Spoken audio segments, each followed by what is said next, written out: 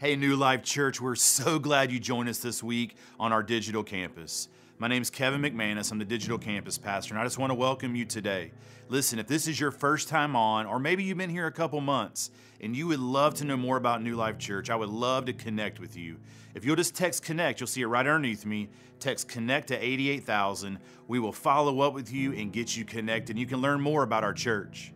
Listen, today's going to be a lot of fun. We got James Bennett from our Cabot campus. He's our campus pastor there. He's been with New Life for 16 years, man. This guy is a veteran, but he is an amazing leader, amazing pastor. You're going to want to lean in and take some notes today, I promise you. But before we go into the message, we're going to have a time of worship. So come on, let's pray before we go into worship. God, I thank you so much for this day. God, I pray that you would visit us. God, may your presence come in our homes, God, in our cars, wherever we are, Lord, as we're watching this. Lord, I pray that you would minister to us, God, Lord, as we need it. God, I pray for the ones that might be watching today. They're desperate for a touch from you, God. And I pray today would be that day. So, Lord, we give you this message. We give you our worship. In Jesus' name, amen. Come on, New Life, let's worship right now.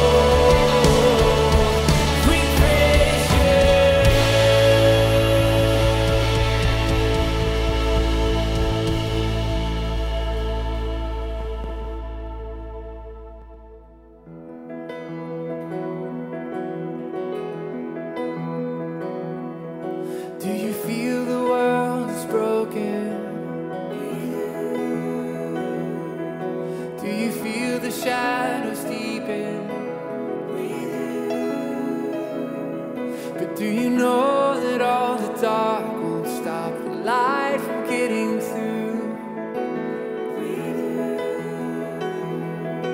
Do you wish that you could see it all made new?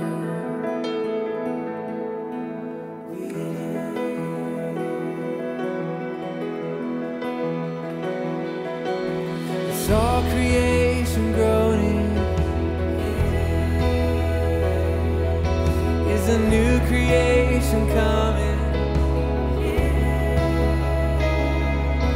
Is the glory of the Lord to be the light within our midst? Is it good that we remind ourselves of this?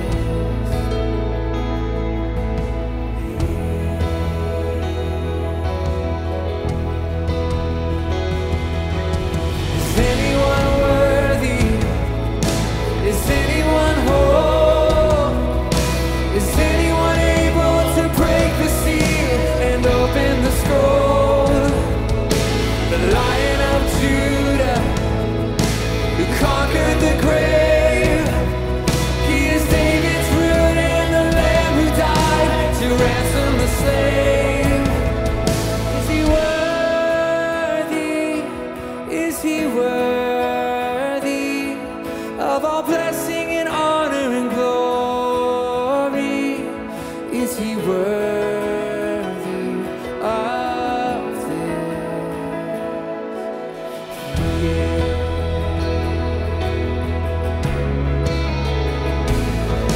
Does the Father truly love us?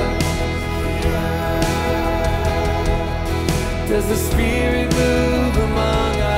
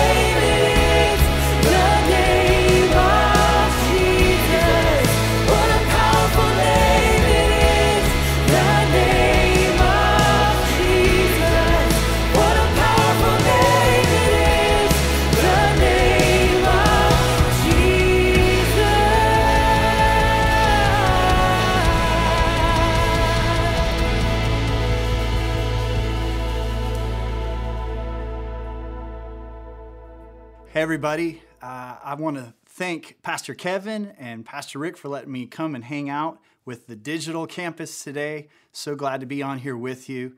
So thankful for Pastor Kevin. I know how much he loves you. He and his family are amazing, and I'm excited about everything that God is doing through this campus. I also want to give you just a brief update on Pastor Rick. He is doing much better. In fact, I think he's pretty much completely healed up from the virus, but he is still in quarantine. And if you know anything about Pastor Rick, being in quarantine is an even bigger struggle than actually dealing with the virus itself. So, with all that being said, please pray for Michelle because she's stuck with him in quarantine. So we appreciate you praying for both of them. And pray for all of us pastors too, because anytime Pastor Rick gets a break, he usually comes back with fresh vision. That usually means we're all going to work a lot more than we normally would be. So you can pray for us as well. But hey, we've been in this study of the life of Christ. I hope you've been enjoying it. Last week, we heard an amazing message on the subject of mercy. And I'd encourage you to go back and check that out when you get a chance. But I would just have this thought. Why is it that Jesus extended the mercy that he did to us and that he does give to us every day? I think a lot of times we can be so thankful for that grace, that mercy, that forgiveness and all that. But the thing is, Jesus didn't just come to give us that and then leave us there. He gave us that mercy so that we could turn around and also give that mercy to other people. And so today I want to teach on something that I think gives a good example for us of how we give mercy, or more specifically, compassion to the people around us. We're going to be looking at Mark chapter 6. And in this chapter, I'm going to be specifically teaching on the feeding of the 5,000, a pretty well-known story within this. I want to go to how this day ended, though, first. It says in Mark chapter 6, verse 42, they all ate and were satisfied. How many of you appreciate being satisfied? I've noticed that especially in our culture, a lot of people are chasing things that they think are going to bring satisfaction to them, but it doesn't. But these people are satisfied. It's much more than just that they're satisfied physically, though. I think it's more to do with the wholeness of Christ. And they picked up 12 full baskets of broken pieces. And we'll talk about the significance of that. So I want to set this up. This is one of the most packed days of ministry for Jesus to this point. In the life of Christ, I would encourage you, though, if you ever get a chance, go to a presidential library and look at the schedule of a president. They a lot of times will have what their schedule look like displayed, so you can see exactly what a day in the life of a president would look like. And if you'll notice, man, it is packed. It is appointment after appointment from the moment they wake up to the end of the day. There's really no wiggle room. Their day is purposeful. Everything has an intentional purpose. Well, I want you to think about that in relation to Jesus. The 3 years of ministry that Jesus had, how much purpose had to be in every minute of every hour of every day. And Jesus is walking in that purpose, walking into the fulfillment of that. And in Mark chapter 6, this is one of his, not necessarily his biggest ministry day, but it's certainly the most packed day of ministry. Before the end of the day, Jesus will experience a lot of different things. Jesus will weep, run, shout, curse, not like some of you curse, but he'll curse, and he'll also praise and go through a lot of different emotions. And other than the crucifixion, I think this might be the most intense day that Jesus experiences. It's a very emotional day. But not because of what's happening to him, but because of what he's seeing happening to the people around him and his heart for them. So I want to go to verse 33, chapter 6. It says this, but many who saw them leaving recognized them and ran on foot from all the towns and got there ahead of them. When Jesus landed and saw a large crowd, he had compassion on them because they were like sheep without a shepherd. So he began teaching them many things. So on this day, as in many times in Jesus' ministry, he encounters this huge crowd of people, all kinds of hurting and broken people. I mean, thousands of people. You can imagine people being carried on mats because they're sick or crippled. I'm sure there's tons of crying babies and moms and dads trying to herd their kids through these crowds. What about the crowds of today? The truth is, all of us encounter crowds every day. We walk through crowds. Whether it's at the grocery store or in our neighborhoods, there are crowds around us. They may not look exactly like the crowds that Jesus is encountering, but the reality is, whether it's obvious or not, there are crowds and there are people who are hurting. I want to speak to specifically to some of the things that we see in the different crowds, like masks. The truth is, there are crowds of people that think that wearing masks right now is silly, ridiculous. But there's a different crowd that believes that masks are incredibly important to their health, to the health of others. But what I find is a lot of times there's not a lot of compassion for either one of those crowds from the other crowd. I think it's so important that we look at the example of Christ. And although he was around people that were a mess, they were a mess emotionally, physically, spiritually, certainly, that he extended compassion without any prerequisites, without condition. He would extend compassion. So Jesus is having this roller coaster of emotions. Then as he goes away, he's just going to go away to take a breath. His day turns into mayhem. I think a lot of us can relate to feeling like, man, things are going great. And then all of a sudden, mayhem. That's what this year has been. So verse 30, it says this. This is right before he encounters this crowd. The apostles gathered around Jesus and reported to him all that they had done and taught. Then, because so many people were coming and going that they didn't even have a chance to eat, he said to them, "Come with me by yourselves to a quiet place and let's get some rest." So they went away by themselves in a boat to a solitary place. So it's an up and down day, extreme highs, extreme lows. I'm sure all of us have had those extreme highs and extreme lows. This year has certainly been a year of extremes. And somehow, though, in spite of all that, Jesus has this ability where he has this relaxed intensity about everything that he does. He's able to walk with so much grace through this day. And he loves these people, but the truth is this. He's at a point right now where he just needs an evening where he can just chill out. So that's his intention with the disciples. So he pushes off shore, but the crowds are watching as he's sailing out, and they're following him along the shore. They wanted to hear from him so badly. They needed so badly to receive what he had that they were willing to run or walk miles to position themselves to be ministered to by him. So here's the deal. You may have had a church where you liked the preaching decently, but I doubt there was ever a Sunday where you woke up and you're like, you know what? I think I'm going to run to church today. That preaching's so good. A little 5K before church. I think that'd be great. None of you have done that. In fact, a lot of you may even be wearing your pajamas still. But these people were desperate to get around the things of Jesus.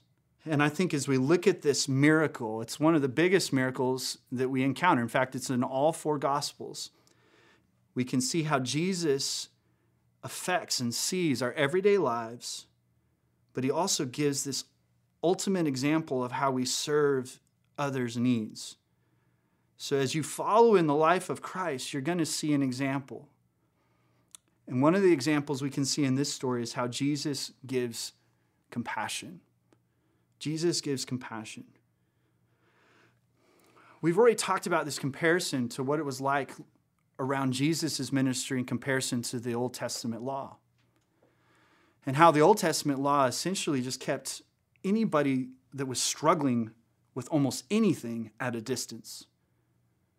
whether that was a sin issue or a disease or whatever it would be, the Old Testament law wouldn't even allow those people to come near to a place where they could be made right.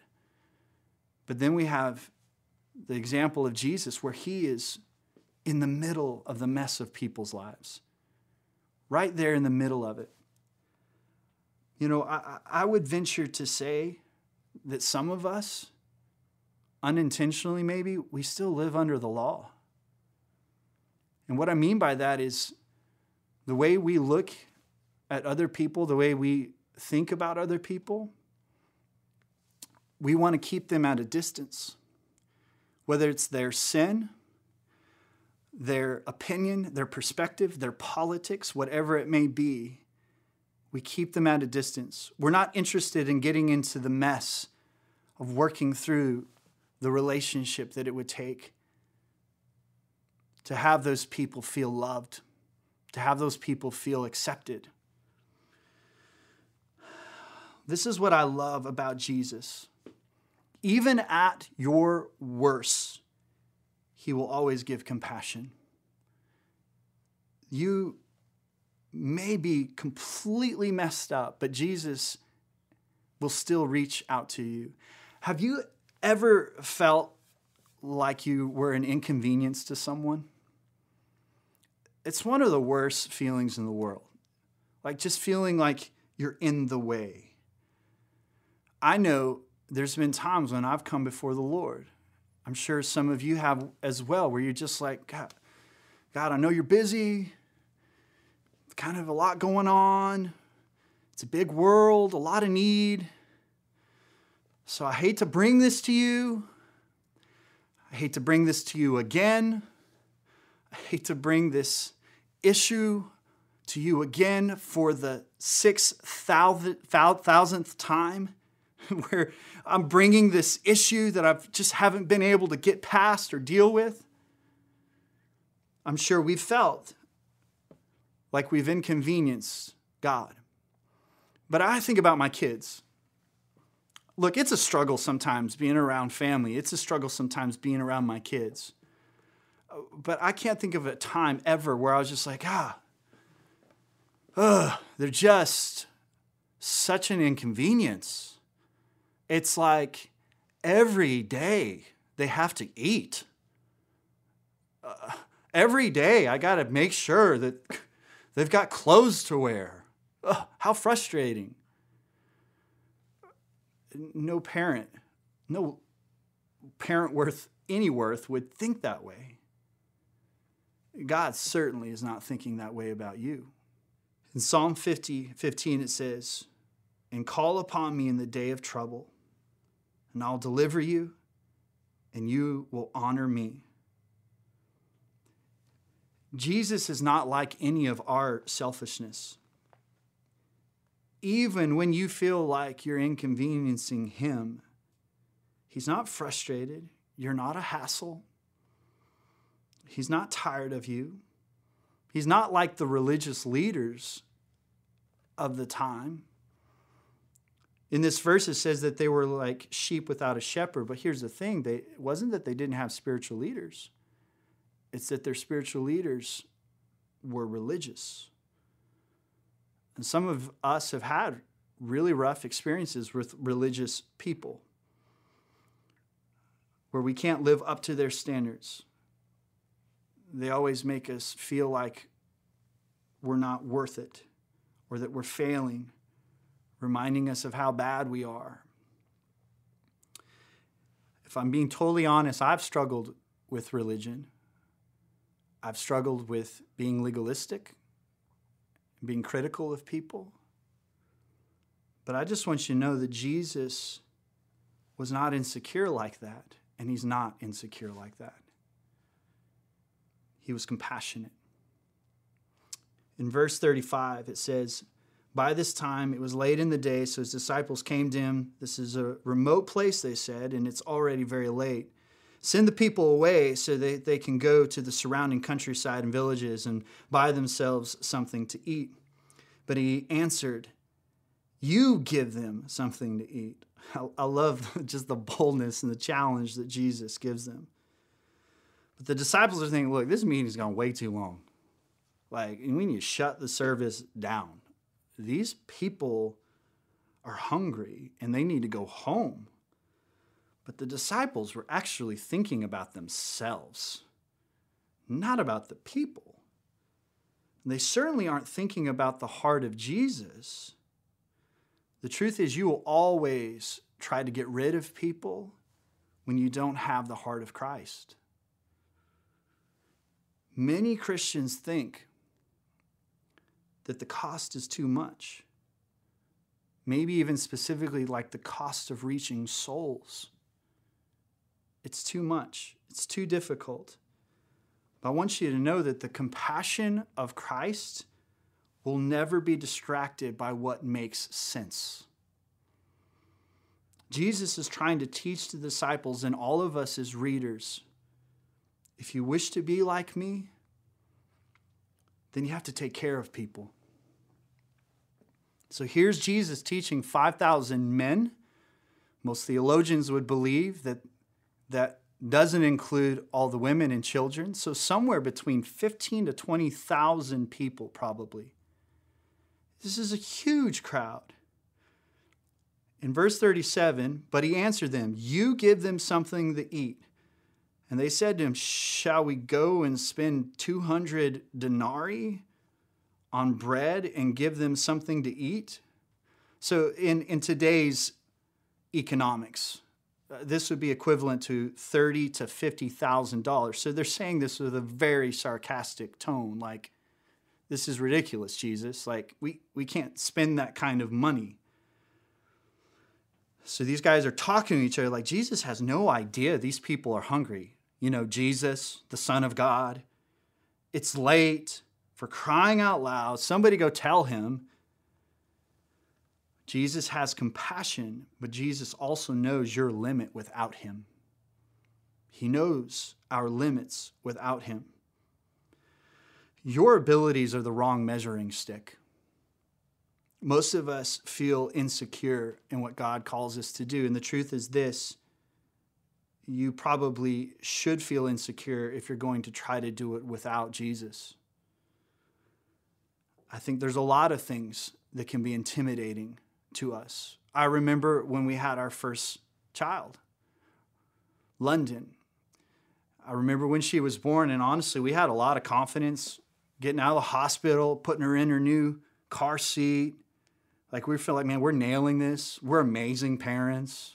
We've been parents for at least 24 hours at this point. But I remember getting her home and taking her out and putting her in her bassinet. And there was this moment, this surreal moment where actually, I don't know if my wife Cody and I even said anything, but we just looked and realized, oh my goodness, we're in charge of a human being. And raising kids, that's one of the most humbling and daunting things in my life. I think about the vision of our church. I think about the vision that God gave Pastor Rick of 50 campuses. And over the years, how many times we knew that God was asking us to do something else. And thinking about, man, this is intimidating. This is difficult. This seems way too big, way too much. The cost seems too great. But the truth is, we knew that God was with us.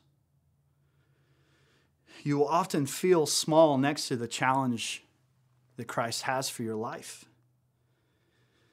And I think that that's important, because if you don't, maybe it's not a Jesus-size dream.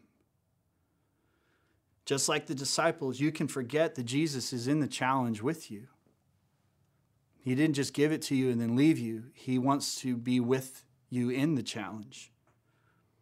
God doesn't mind you thinking you can't do it as long as you know you can with Christ. It says in Philippians 4:13, I can do all things through Christ who strengthens me. Look, when you're challenged to make a difference, when you're challenged to help, never measure according to your own abilities. When you forget about Christ, the issue is a lot of times you will wind up casting off responsibility. You'll want someone else to be responsible. The disciples did this in verse 36. Send them away so they may go in the surrounding countryside and villages and buy themselves something to eat. Like, I think somebody else or everybody else should do it. But why couldn't the answer be, you're Jesus? You can do it. In verse 7 of chapter 6 of John, it says, Philip replied, it would take a small fortune to feed them. Well, Jesus loves the impossible. He's not intimidated by it. Some of you are in an impossible situation right now. And I want to encourage you that every time you face terrible odds in life, God didn't cause that necessarily to happen, but I do believe that God wants to use it as a test. But you can know this. God never tests you to grade you, but He will test you to grow you. Because a lot of times when it seems that it's impossible, really what's happening is it's stretching and strengthening undeveloped faith inside of us. So how about right now? If you were to write down some of the impossible things that you feel like you may be facing in your life, and then as you looked at those, there's one that sticks out to you that feels fairly consuming. What if every day, what if every morning around the life of Christ and around this devotion, you just simply invited Jesus into that thing, into whatever it is that seems impossible, and asked Him to show Himself mighty? Don't measure things in your life according to what you can do, but according to what Christ can do with you. There was an engineering school in California, and they gave their students this problem. How long should it take a 3-pound roast in an oven at 325 degrees to warm the center to 150 degrees?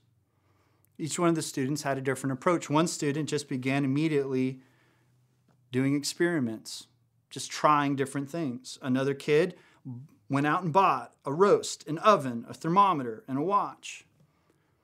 Another kid was like a mathematical genius and just started working an equation to figure out the answer. But one of the students finished in about 3 minutes. And they asked, how were you able to do this so quickly? And he answered with, well, I just called Mom. She knows how to cook roast. Oftentimes in life, the answers to the biggest problems that you face are not figured out logically or rationally. They're figured out relationally. It's by going to God and going to the body of Christ that you find help and answers. That's why biblical community and life groups is so vital. Because at one point or another, you're going to need help. And that's when you can go to them and say, look, I'm not measuring up, and I need some help. Jesus can take something small and make a miracle. Mark 6:38. How many loaves do you have? Go look. In John 6:8, then Andrew, Simon Peter's brother, spoke up. There's a young boy here with 5 barley loaves and 2 fish. But what good is that with this huge crowd? Now, here's the thing. Andrew should have just stopped with the first part of this sentence. Like if he would have just stopped earlier with, we got 5 loaves and 2 fish, and then hand them to Jesus, he'd be like, Jesus, do your thing. Bam. He would have been the hero of faith in this story, but he didn't stop there. He went on to say, but what good is that to this huge crowd? Honestly, what I don't like about this is it reminds me of me. Like sometimes I make these really strong, bold statements of faith, but then add to them. Like, God can do anything if he really wants to. I know exactly why I do this, and possibly it's the same reason why you do it too. It's because I want to protect myself. I want to give myself an out instead of just remaining full of faith. Listen, that's not leading. Leading says, let's look at this through the eyes of faith. Period. Not fear, not pride, just believing that God is who he says he is. Andrew and Philip struggled to stretch their faith, but maybe in a little bit of a different way. Two perspectives with the same wrong answer. Philip says, it'll cost too much. Andrew says, we have too little. But they didn't realize that putting just a little and putting a small thing in Jesus' hands becomes much. So this one kid says, look, I've got 5 loaves and 2 fish. And some might say, how foolish of this kid to think that his lunch could feed this whole crowd, but we know he's the smartest kid there. I imagine the stories that he got to tell his grandkids. They gather around, Granddad, tell us the story again. How you helped feed thousands of people. Well, here's how it worked, guys. I had my Lunchable there, and I was like, he's Jesus, and he's been doing lots of miracles, so he can multiply my Lunchable, feed everybody. Think about the faith in the child. But also think about the generosity. I don't know about you, but like, if I was that kid, I started looking around like everybody's hungry, and I'm the only one with food. Like, I'd be hiding that food. I'm not interested in giving it to anybody. But he saw an opportunity. I find that God rewards generosity more than just about anything else in life. If you decide that there's something in your life that's just too big for God, like a wayward child, situation is just too big, an illness, adopting a child, wanting to have a baby, wanting to get married to a person that loves God with all of their heart, but it just seems like those things have been met with a lot of discouragement, failure, to the point where maybe you'd have stopped believing that God can do it still. I just encourage you to keep taking whatever little and small faith you have, continue to put it in a capable God's hands. There's an old Sunday school teacher named Edward Kimball, and he wasn't always a Sunday school teacher. In fact, he didn't feel qualified to teach Sunday school, but at one point he decided, look, I want to step up and I'm going to try this. I don't feel like I'm capable. I don't feel like I have enough knowledge or whatever it is, but I'm going to teach Sunday school. So eventually he teaches Sunday school and leads a young man named Dwight L. Moody to Christ.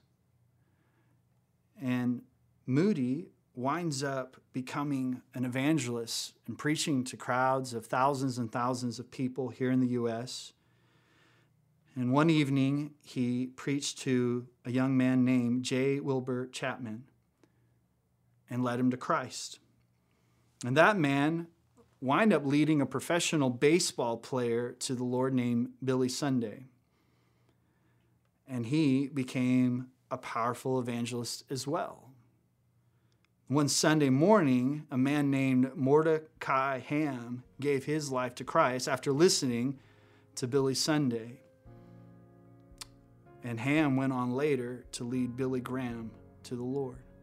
Isn't it amazing how one Sunday school teacher who didn't feel like he had much took the small amount of faith that he had and gave it to God, and it affected 170 years of the Christian faith and movement in our nation? I want to bring this into your world, because I think a lot of times we have this little sentence sometimes that plays over and over again in our minds. And it goes something like this, and you can fill in the blanks lots of different ways. But when I get more blank, then I'll go and do blank. Like when I get more time, then I'll go and serve more. When I get more money, I'll give more. When I get more experience, then I'll lead. When I know more about the Bible, then I'll help in ministry. But I think it's more important that we're just faithful with what we have now. Take the little that you have and give it. Verse 39 says, "Tell everyone to sit down," Jesus ordered. So all of the men, alone numbering 5,000, sat down on the grassy slopes. Then Jesus took the loaves, gave thanks to God, and passed them out to the people. Afterwards, he did the same with the fish, and they all ate until they were full. I love that. God can fill thousands of people with the very thing that I don't think I have enough of. Jesus will leave you with enough to carry on. The Bible says, "Now gather the leftovers," Jesus told his disciples, "so nothing is wasted." Went from 5 loaves of bread, but there were 12 extra baskets left over after feeding these thousands and thousands of people. 12 baskets. Okay, it's not coincidence, because there's 12 disciples. And I think Jesus wanted these disciples to carry these baskets with them for a while, to remind them to have faith, but also as a testimony to the people they'd encounter of what God did, even when it seemed impossible. Some of you, God has done some great things in your life, amazing things in your life, but you didn't carry it around very long. You didn't bring that testimony with you. I believe that God is doing a lot even now. The manna that God is giving us every day through the life of Christ. Like, we need to carry that with us daily. I mentioned earlier that the reason why I felt like this is such an appropriate response to the message last week on mercy was because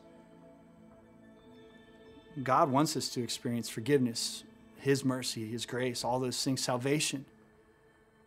But it was never Jesus' intention for us to be saved and then left. He saved us so that we could fulfill purpose. And I think it's very important as we understand the compassion that we've received, that we turn around and give it. In 2 Corinthians chapter 1, verse 3, it says, "Praise be to the God and Father of our Lord Jesus Christ, the Father of compassion, the God of all comfort, who comforts us in all of our troubles, so that we can comfort those in any trouble with the comfort we ourselves receive from God.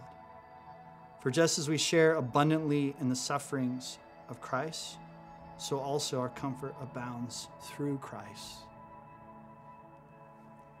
God wants us to be people of compassion. We live in a day and age where it's so vital that the church, the Christ followers, are showing that example. But the truth is this: you cannot give what you do not have. And so it begins with an acceptance of the compassion that Jesus shared, that mercy. And I just want to pray today that if there's anyone listening that hasn't surrendered their life to Jesus and received that compassion, received that comfort, that healing, that forgiveness, that you can do that right now, wherever you're listening. Let's pray. Holy Spirit, I pray that you would invade the space of wherever those people are that are listening right now, that are feeling led by your Spirit to make a decision for you. And I thank you that as they come to you with humble, sincere hearts and admit that their life is full of mistakes, your word calls it sin and they can't save themselves from it, but as they take the little amount of faith that they have in that moment and put it in the hands of a capable God, that you're faithful to respond. And I thank you, Lord, as they ask for forgiveness and as they realize that you don't want to just forgive them, but you want to give them purpose, that they're going to live the rest of their life for you and not for themselves, not for the world, which means they're going to have to repent and turn away from where they've been and turn towards you. And I thank you, God, that as they surrender their life to you, you're going to lead them by your Spirit, the power of your word, and get them connected to biblical community so that they can learn and grow what it means to not just receive grace and mercy and compassion, but to give it. Thank you, Lord, for meeting them where they're at, for being with us today. In Jesus' name, amen. Amen. All right, family, we're going to go back into worship now. Let's worship him with spirit and truth, with all that we have.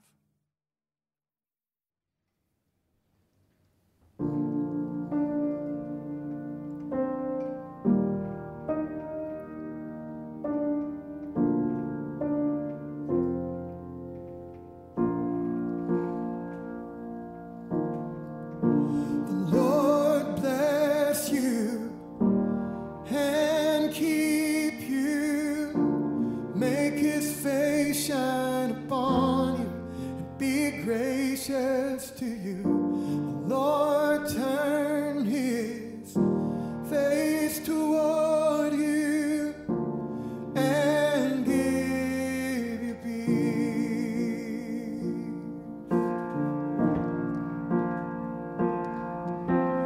Amen. Amen.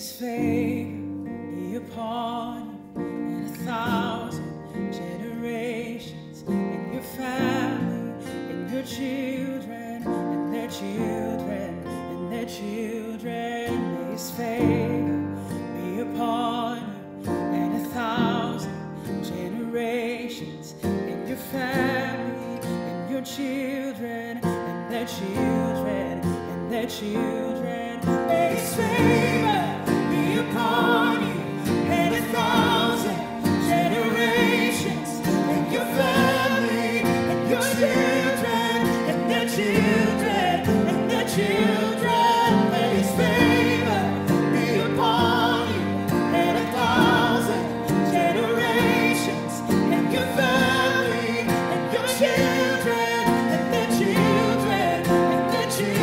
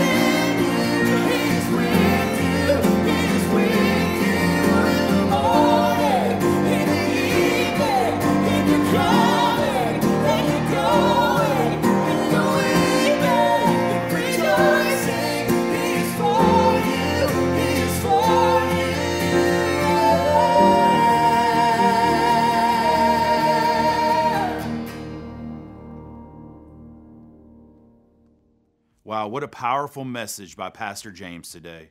Listen, if you made a decision to follow Christ, we would love to know about it. If you'll just text NEXT to 88,000, just fill that out, text it on there. Let us know how we can serve you better and walk alongside of you in this new decision you made to follow Christ. Speaking of Christ, man, I don't know about you, but I've been enjoying diving through the life of Jesus together as a church. If you haven't joined us, we would love for you to join today. All you have to do is text Jesus to this number right now underneath me, and tomorrow morning you will get a devotional at 6 a.m. and you can start along this journey with us. It's going to be amazing. Well, today as we take our tithes and offerings, listen, I want to share a cool story that happened right here in our state last week. Several of our campuses who are connected to City Serve, who is doing a huge thing in our state, they were able to give out food to a lot of people this past week. It's called Farmers to Families, where we are taking food that is donated through City Serve and able to reach out and feed people all over our state.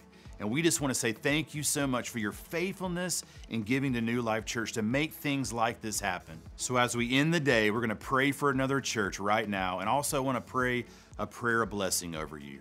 So come on, let's do it. Father, I thank you for Zeal Church, God, and Pastor Michael Dearman. God, I pray just blessings over him and his staff and his people, God, as they reach their community for you, Lord.